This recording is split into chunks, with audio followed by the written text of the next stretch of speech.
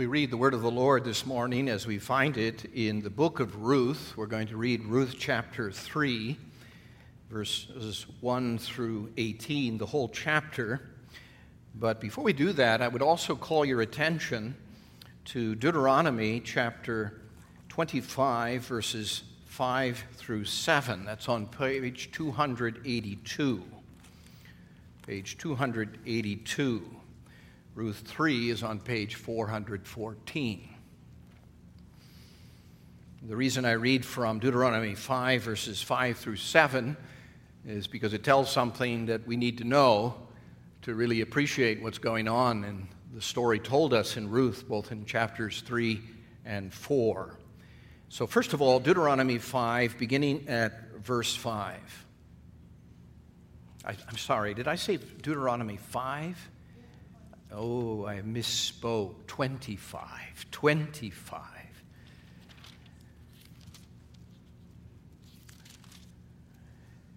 And we're going to begin reading at verse 5. That's page 310.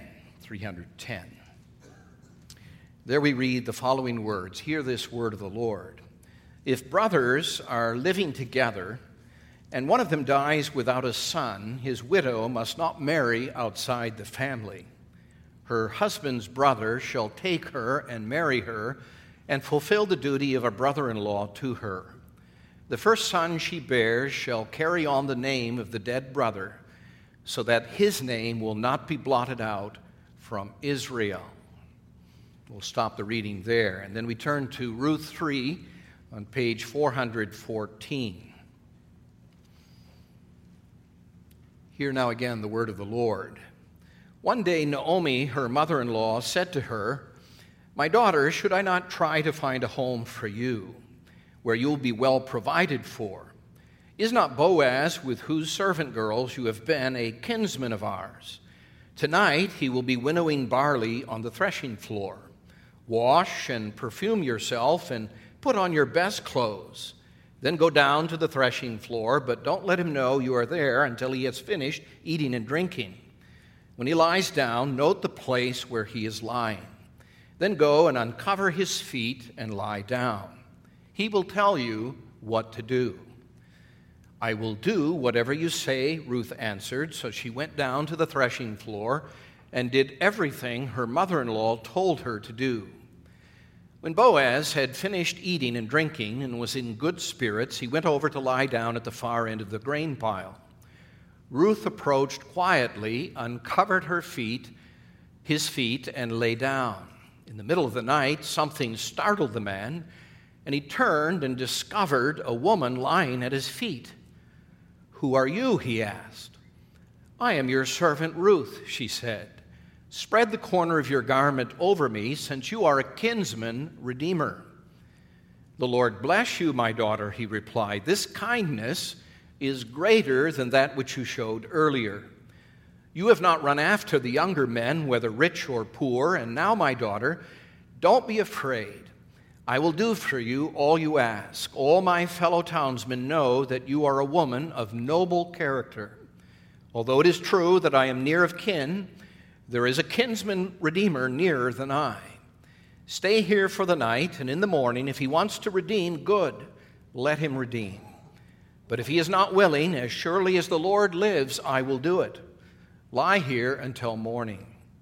So she lay at his feet until morning, but got up before anyone could be recognized. And he said, "Don't let it be known that a woman came to the threshing floor." He also said, "Bring me the shawl you are wearing and hold it out." When she did so, he poured into it 6 measures of barley and put it on her. Then he went back to town. When Ruth came to her mother-in-law, Naomi asked, "How did it go, my daughter?"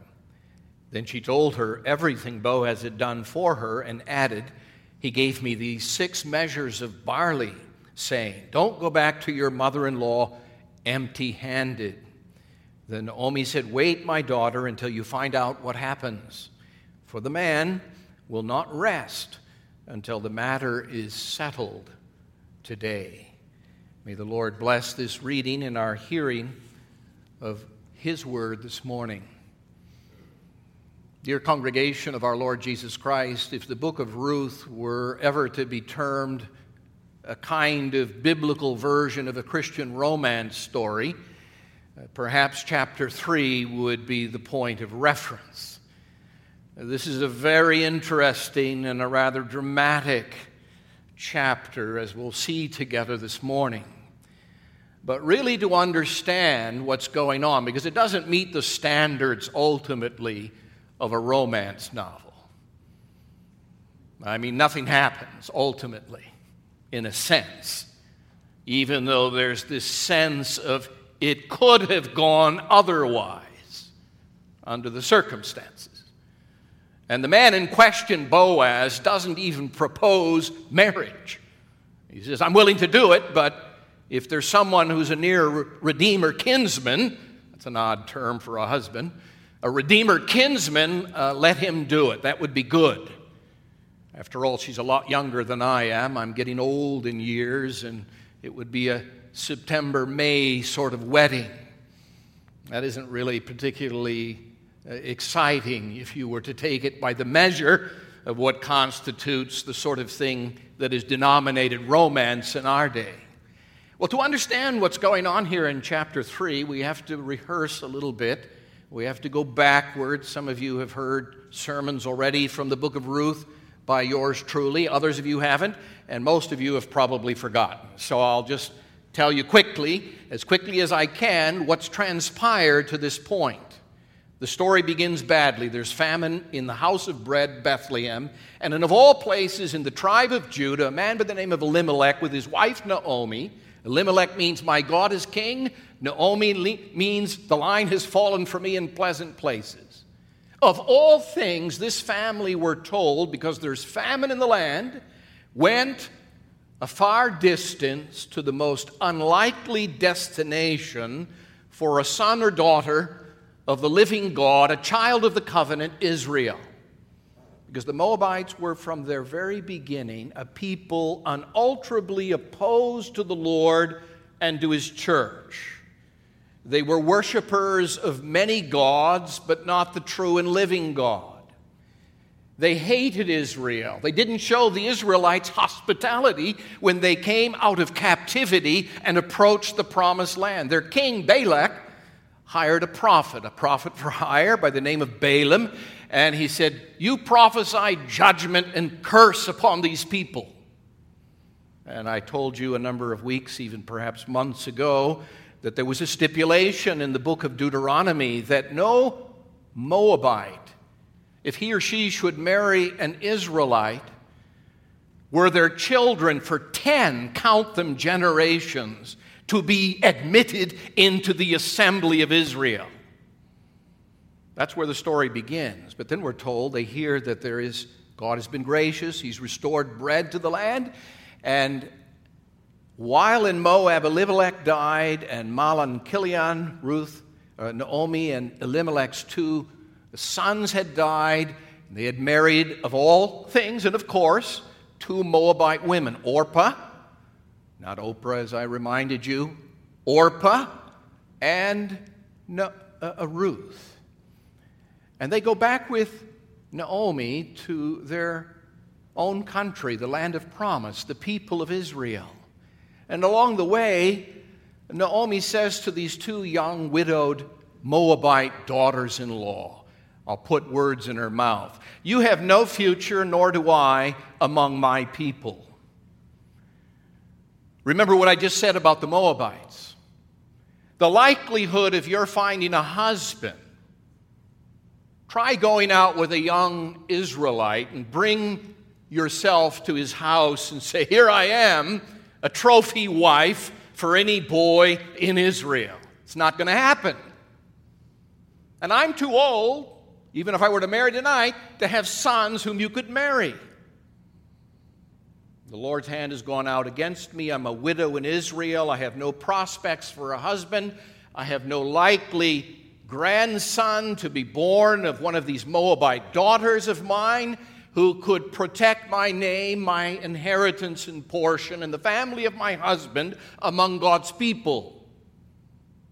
And the chapter ends, with Ruth being told by Naomi as she speaks to the women in Bethlehem upon their return, I have no future. Don't call me pleasant, call me bitter. Bitterness. The lines are no longer falling for me in pleasant places. I have no future. I have no prospects of blessing. I will be wiped out, and the name of my husband, Elimelech, and his family, it's a cul-de-sac. I went away full with husband and 2 sons. I've come back empty-handed. By the way, to run ahead to the chapter, and you say, please get there quickly, Dr. Venema, chapter 3.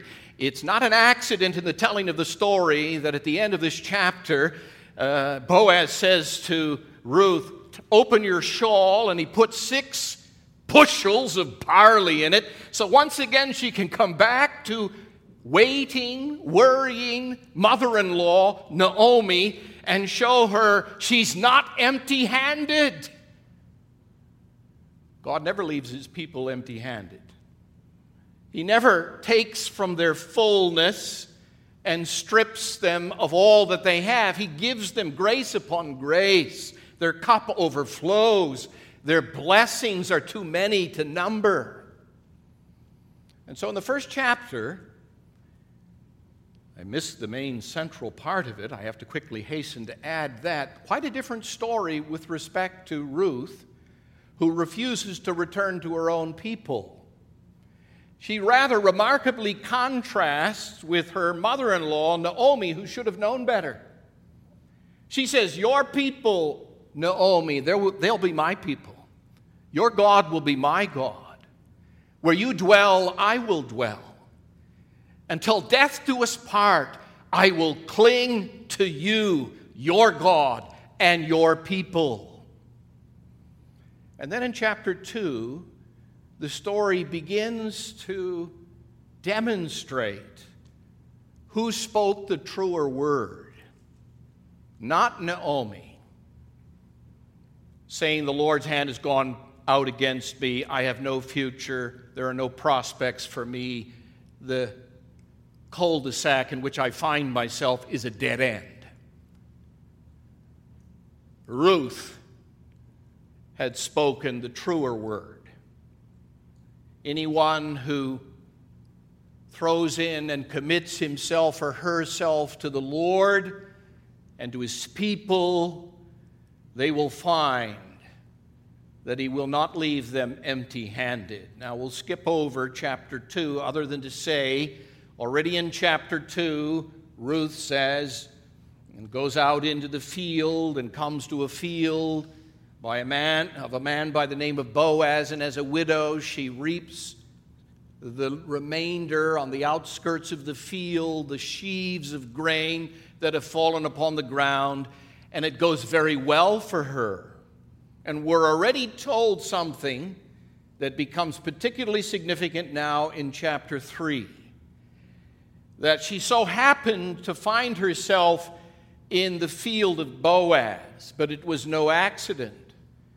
God was weaving together by the rich, gracious tapestry of his good, saving purpose that he would introduce this Moabite daughter-in-law of Naomi to a man who was a kinsman, a relative of Naomi's,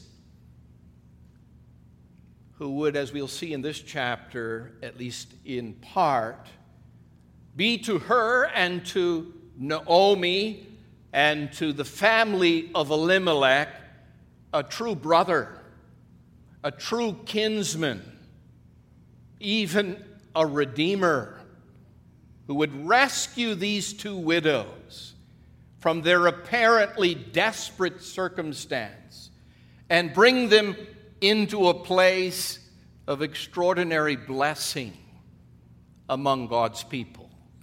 But now, having said all of that, let's get to chapter 3. We're told there are 3 things I would have you notice. There are 3 moments in the story. The first one is Naomi's, and it's just like you would expect. A meddling mother-in-law wants to find a husband for this unlikely candidate, Ruth. She has a risky venture that she proposes. And if you read the story at all with care, you know that you could cut the tension with a knife. Just because you know the end from the beginning, you know the rest of the story, it could have played out very differently than it played out. It was a risky venture indeed, that Naomi proposes.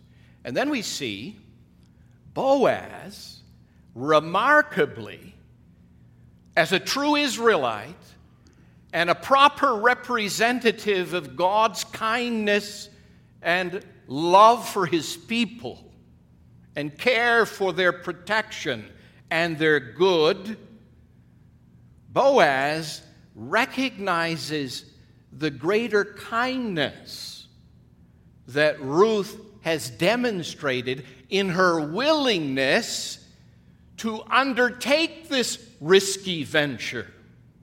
That's exactly the language Boaz uses. You have shown an even greater kindness, Ruth, by your willingness to do as Naomi proposes.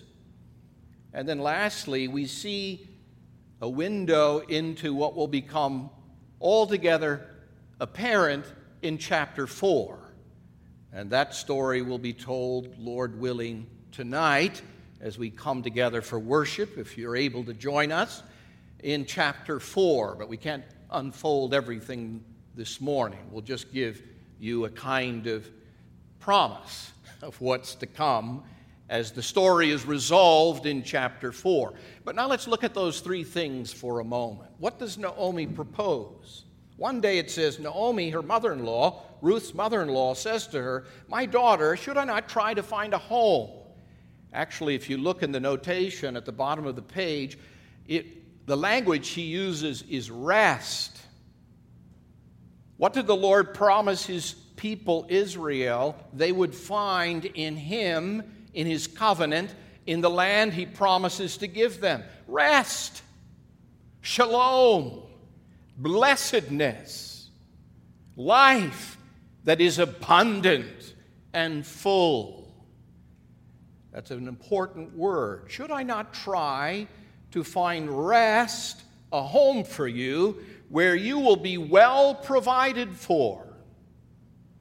That's a fitting thing for a mother-in-law to do. Look out for the well-being and the future of her daughter-in-law, widowed wife of her deceased son. Is not Boaz, the fellow in whose field you gleaned, with whose servant girls you have been, is he not a kinsman, a relative, a near relative of ours?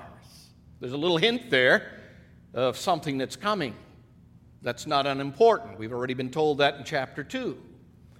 Tonight, Ruth, he will be winnowing barley on the threshing floor. So, this is what I propose. You wash yourself, get some rather expensive perfume, so you'll exude a sweet-smelling aroma, and you dress yourself in your finest evening gown, you might say in our language.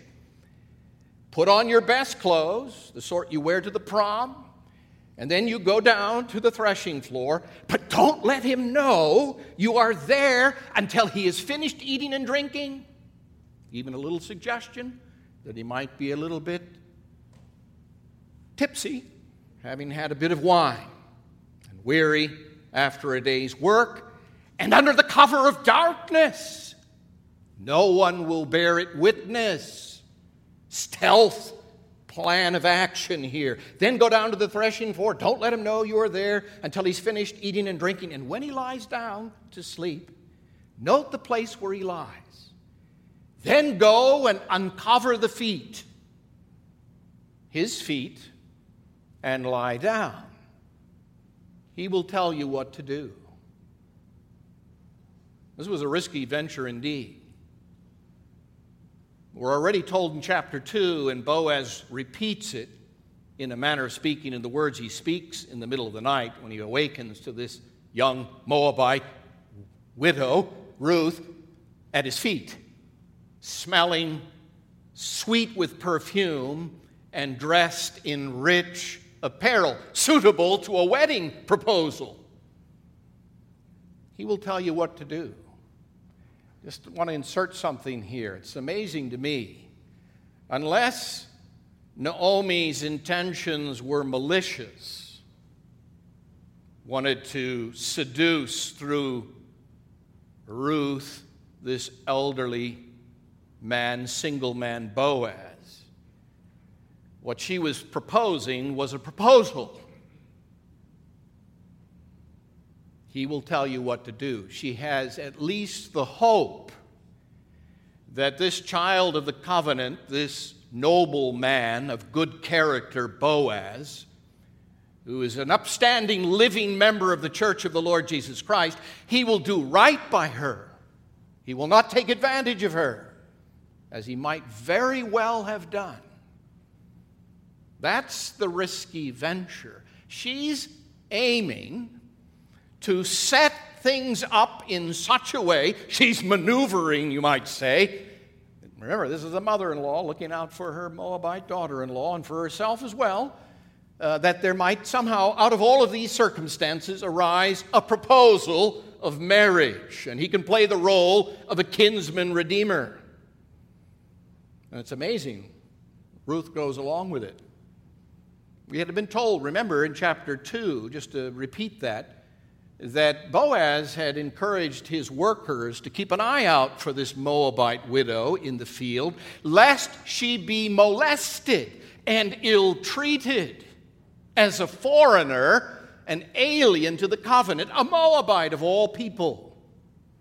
I'll do whatever you say, Ruth answered. So she went down to the threshing floor and did everything her mother-in-law told her to do, just the way she had been told. When Boaz finished eating and drinking, was in good spirits, he went over to lie down at the far end of the grain pile. Did you notice that? Good spirits. Ruth approached quietly, under the cover of darkness, uncovered his feet, lay down, and in the middle of the night, something startled the man, and he turned. You have to at least delight a little bit in the story. I mean, put yourself in Boaz's place. You know, it's not accidental that the Hebrew word used here, behold, behold, there at his feet is an answer to why he smells this sweet aroma, is a lovely Moabite, the woman who had gleaned in his fields previously, under the blankets. And then it doesn't play out the way you might expect if this were what we call a kind of Christian version of a romance novel. Who are you? He says. That's a bit of an understatement. Who are you? I'm your servant Ruth, she said. Spread the corner of your garment over me. There's a bit of a hint there of just as the Lord under whose wings I have taken shelter, I would take shelter under your wings, Boaz, if you would have me. You are my kinsman-redeemer. The Lord bless you, my daughter, he replied. This kindness.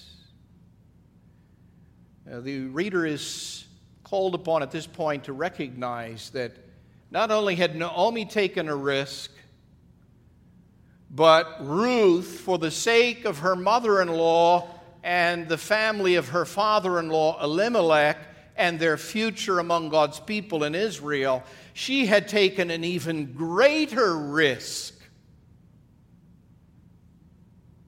in complying with her mother-in-law, and Boaz recognizes it. This is a selfless act of kindness that you have demonstrated, Ruth, out of love and devotion to that mother-in-law with whose people you have committed yourself. You have not run after the younger men. Suggests that, as I said earlier, Boaz was probably a September groom, well along in years. That's not a great romance theme. But in any case, that's the story as it's told us here in the book of Ruth. You've not run after the younger men, whether rich or poor, and now, my daughter, don't be afraid. I will do for you all you ask. I accept your and through you, Naomi's proposal, that I do for you as a kinsman redeemer what is desperately needed. And I'll see to it by the morning. Stay here for the night.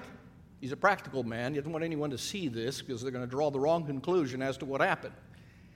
And I'll stay here for the night, and in the morning, if another kinsman, relative, who is a closer relative, we're not told what the nature of Boaz's relationship to Elimelech and Naomi's family was, whether he's a distant cousin, once removed, second removed, or where he stands in the pecking order, but he's not the closest relative. That much is for sure. And so he says, I have to see in the morning, and I'll see to it, if this near Redeemer, kinsman Redeemer, will do for you what needs to be done. Lie here until the morning. And then when she gets up early before anyone can recognize her, so she can slip out without being seen. Don't let it be known that a woman came to the threshing floor, says Boaz. And he also says, bring me a shawl and fills it with barley. And then the story ends with Naomi.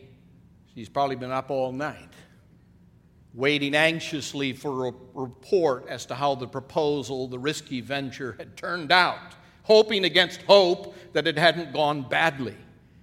And she gets this great confirmation that it had gone perfectly, delightedly. It had played out just as they had hoped and prayed that it would. He gave me, says Ruth, these 6 measures of barley. He said, don't go back to your mother-in-law empty-handed. You see the indirect rebuke there to Naomi's complaint at the end of chapter 1. I went away full, now I come back empty. Oh no. The Lord has in store for you, Naomi, through this delightful, loving, loyal, devoted, most kind daughter-in-law of yours, a Moabite of all people. He will secure for you. She will secure for you through Boaz a name, a place, a future, a portion among God's people. Now, I have to end here rather quickly, and we'll pick it up and finish it off this evening. But let me just say this. I read Deuteronomy 25. What does Deuteronomy 25 stipulate? God wants among his people that they so care for each other and seek one another's well-being, particularly in the families of Israel. That when a woman is widowed, her husband dies, and they haven't a son, and so no heir, that woman should be married by the nearest of kin. It's called levirate marriage, from the Latin word for lever, brother-in-law. Her former husband, her deceased husband's brother, the next in line, is to assume the responsibility to marry her, to take her, and with her have a son. Why? In that way, preserve his brother's name and their family inheritance portion among God's people, that their name not be blotted out of the church registry. Now you say, that's all very interesting, Dr. Venema. But don't forget this, brothers and sisters. This is Old Testament language. In the New Testament context of the greater kinsman redeemer whose name is Jesus, what is our inheritance in him, if not a place among God's people? An inheritance kept for us, imperishable and unspoiled. A future that is brighter with promise than you could ever imagine. A new and better country. What we're being told here is that the Lord is, through his own covenant people and the provisions for the way in which they deal with each other, would so act in relationship to their brothers and sisters as to mirror and reflect God's greater kindness and perfect love for those who he owns as his kinsmen, brothers and sisters, as members of his household, the church. Let me put it this way. You may say, well, this is all very interesting, Dr. Venema. The story is rather fascinating, and it turns out well, and we always like a story that ends well. But you understand that it works this way even today in the church. When someone comes among us, a stranger to the covenant, and unaware of the great Redeemer whose name is Jesus, how do they experience God's welcome? How do they get a taste of what it means to belong to his family? Well, when they're like Boaz, they show hospitality. They welcome even a stranger, a Moabite, who becomes, as we'll see this evening, a great-great-grandmother of our Lord Jesus Christ according to the flesh. They seek the well-being of their brothers and their sisters. You know, you could glean from this chapter a few lessons, the first of which would be this: there is no greater blessing than to be among the people of God, the household of faith, a recipient of God's kindness with the promise that your name is written down in glory, never to be erased, that you are a prized member, you together with your children and your children's children will have a portion among those who receive an inheritance through Christ greater than any inheritance that the children of Israel under the old, merely as a type and shadow of the reality that was to come. That even has something to do with marriage and family. We don't only marry, bear children if God gives us children, see them grow up, and they have children in turn in the line of the generations. What we want for our marriage is that it will be a mirror of God's relationship to his people, a relationship of mutual love, care, kindness, and consideration. Even if you're a little bit older than she is, or she's not as pretty as perhaps Ruth was. And more than anything else, as parents, this was the thing that motivated Naomi. I want to see my children and my children's children in the house of the Lord. I want to see them grow up to perpetuate the grace and kindness that the Lord has shown me, that they may know it too, and the generations after them also. I don't want for them an earthly inheritance, first of all. I don't want to pass on to them a large estate in the things that this world has to offer. I want them to have a portion among God's people.